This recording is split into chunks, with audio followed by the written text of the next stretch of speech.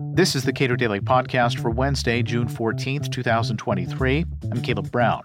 Scott Linscomb is kicking himself, still, 3 years later, for not buying a car in mid-2020. And the car market for buyers has gotten considerably worse since then. But he's finally ready to talk about it, his utter failure to time the car market, and provide some details about how that market has changed and how the Fed seem intent on goosing demand and thus prices going forward. This is not a comfortable subject for you, Scott. And it's not a comfortable subject for me either. Because in early 2020, I had numerous opportunities to buy an extremely inexpensive car. Yeah. Fleets like Enterprise and other car rental places were just liquidating fleets because they needed to. They needed cash. People were not going out, renting cars and going from one place to another. And so, if you wouldn't mind, characterize from then to now. Oh, it's been, I share your depression, Caleb, because I was in a very similar boat. I even test drove some cars in, I think, April of 2020. And then sadly, I passed. And now I'm regretting it because, of course, there was a total collapse in demand for automobiles during the early peak lockdown era of the pandemic. So March, April, May of 2020, everyone was stuck in his or her home. No one was selling cars. No one was driving cars. And that, of course, with cars, you have a big inventory. You have a giant lot full of new and used cars. You have, as you mentioned, rental car companies with nobody renting cars. And so there was this brief period where it really looked like the auto industry was collapsing. But, of course, that's very good for us consumers. I, with a dented dad wagon, was kind of in need of a new car and saw an opportunity, but then I chickened out, and boy, am I regretting it. Because, of course, since about June of 2020, a rather unexpected thing happened.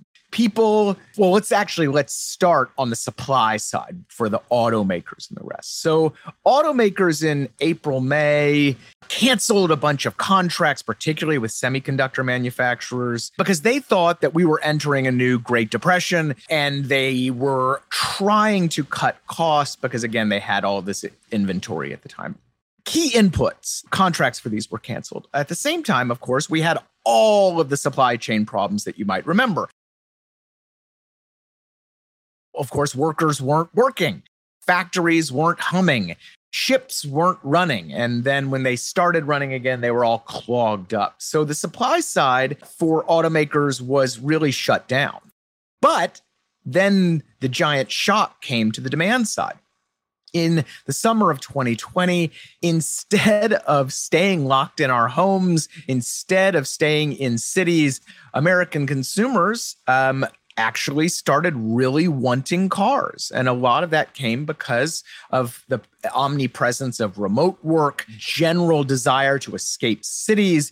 It suddenly, demand for cars not only resumed its 2020, pre-COVID 2020 trend, but actually increased dramatically. So we had a perfect storm of decreased supply, increased demand, and problems in the supply chain to boost additional supply, which automakers tried to do, but then they found out that, those chip contracts that they canceled, those semiconductor contracts, had been picked up by video game makers and computer makers and handheld mobile device makers, because, of course, everybody was using all of those products too. Suddenly, car makers couldn't make enough cars. And what happens when you have heightened demand and decreased supply? Prices went nuts. As you mentioned, like chips have been in short supply recently. Automakers, in order to try to maintain their profits, have quietly said to themselves, you know what? We've got some chips. We don't have all the chips we want. So we're going to take the chips we have and put them in the higher end vehicles that we make because we get a larger profit from those vehicles. Right. That makes total sense to me. It makes some people pretty upset. Yeah. But including me. But I get it. And so never mind all of the various regulatory changes that we've made for vehicles going forward. What does the car market look like today? Should I be clutching my dollars to go buy amid the crash in auto production, the glut that some people are expecting? Unfortunately for you and me and for car consumers, the market hasn't reached glut yet, but there are some positive signs. Before I get to those signs, it's just important to note that automakers were in a big hole. And, once you remove that potential supply from the market, it's very difficult to just get it back, right? If you end up 2 million units down or whatever in a 10 million unit per year market, that's a pretty hard thing to recoup quickly, even if you had a perfectly operable supply chain. But as you note, automakers realized that actually low inventories are pretty good for boosting prices.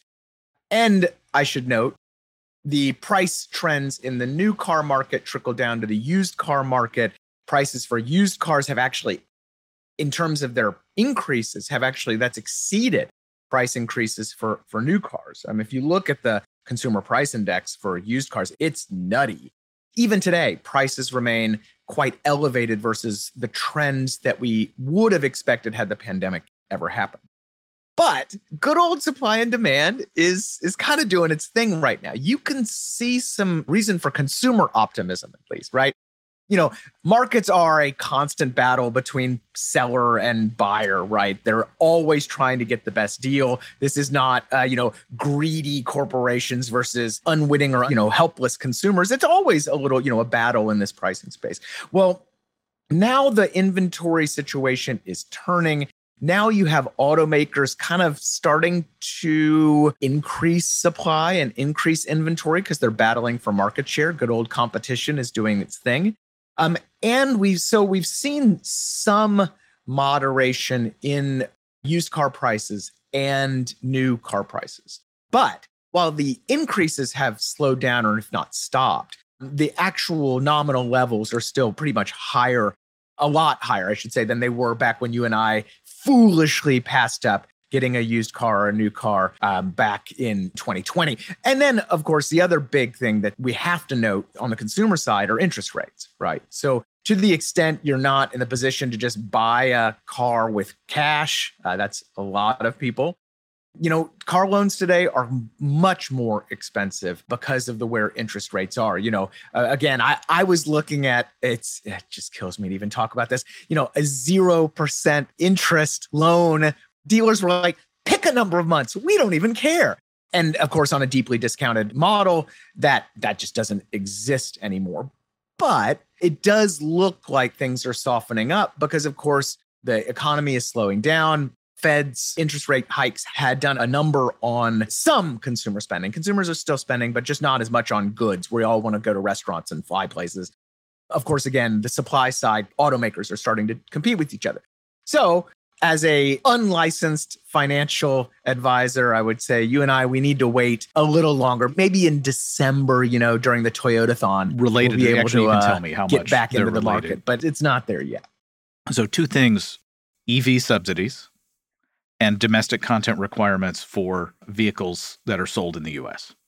Certainly there are these kind of supply and demand things going on that are going on in a lot of markets.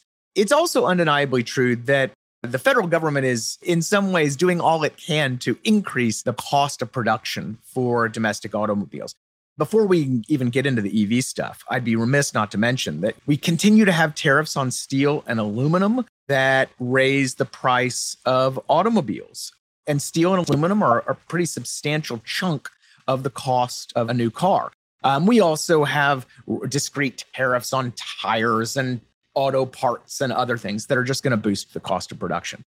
But it's much worse in the EV space because the Inflation Reduction Act included subsidies for electric vehicles, which of course is going pretty substantial, $7,500 a car, which is going to boost demand for EVs. But those are conditioned on those EVs being made in America and using American steel. It's always American steel. And that's going to increase the cost of production as well. So you have kind of a handful of qualifying automobiles that are all vying for these subsidies. And while less expensive models, for example, Volkswagen just came out with a pretty cool one in Europe that doesn't qualify. It's about 20 grand, but doesn't qualify for the subsidy. And so, we're basically doing everything we can on the policy side to goose those prices a little more. And that, to consumers' detriment. Bigger picture here, when you radically reshape supply chains with sort of an exogenous shock, it takes a while for those things to get better and fix themselves, while all parties involved are trying to fix their individual situation. Yeah. They are, in fact, working to recreate supply chains. Yeah. And of course, policymakers think that they have these very easy switches to flip, that they can somehow fix the supply chain issues that were experienced all around the world, that were related to seismic shocks to supply and demand. I mean, really historically global shocks. And that, as you noted, private actors are already trying to fix. I mean, the semiconductor situation is really the best example. Contrary to what you might hear out of Washington, the chip shortage in the automotive space had very, very little to do with a lack of domestic production of chips, had very little to do with a lack of industrial policy here in the United States or, offshoring to Taiwan or Korea or whatever. In reality, it was a basic story of bad business decisions by most automakers to cancel those chip contracts that they couldn't then suddenly get back. Of course, by the time any of the chip subsidies that we've now implemented on those dubious grounds come to fruition, the chip shortage for the automotive sector is going to be long gone. Because it's basically long gone right now. Supply chains are mainly back to normal. And yet now we have all these semiconductor manufacturing facilities around the country that are going up to solve a problem that the market has solved itself. Scott Linscomb is Vice President for General Economics at the Cato Institute. Subscribe to and rate the Cato Daily Podcast and follow us on Twitter @Cato Podcast.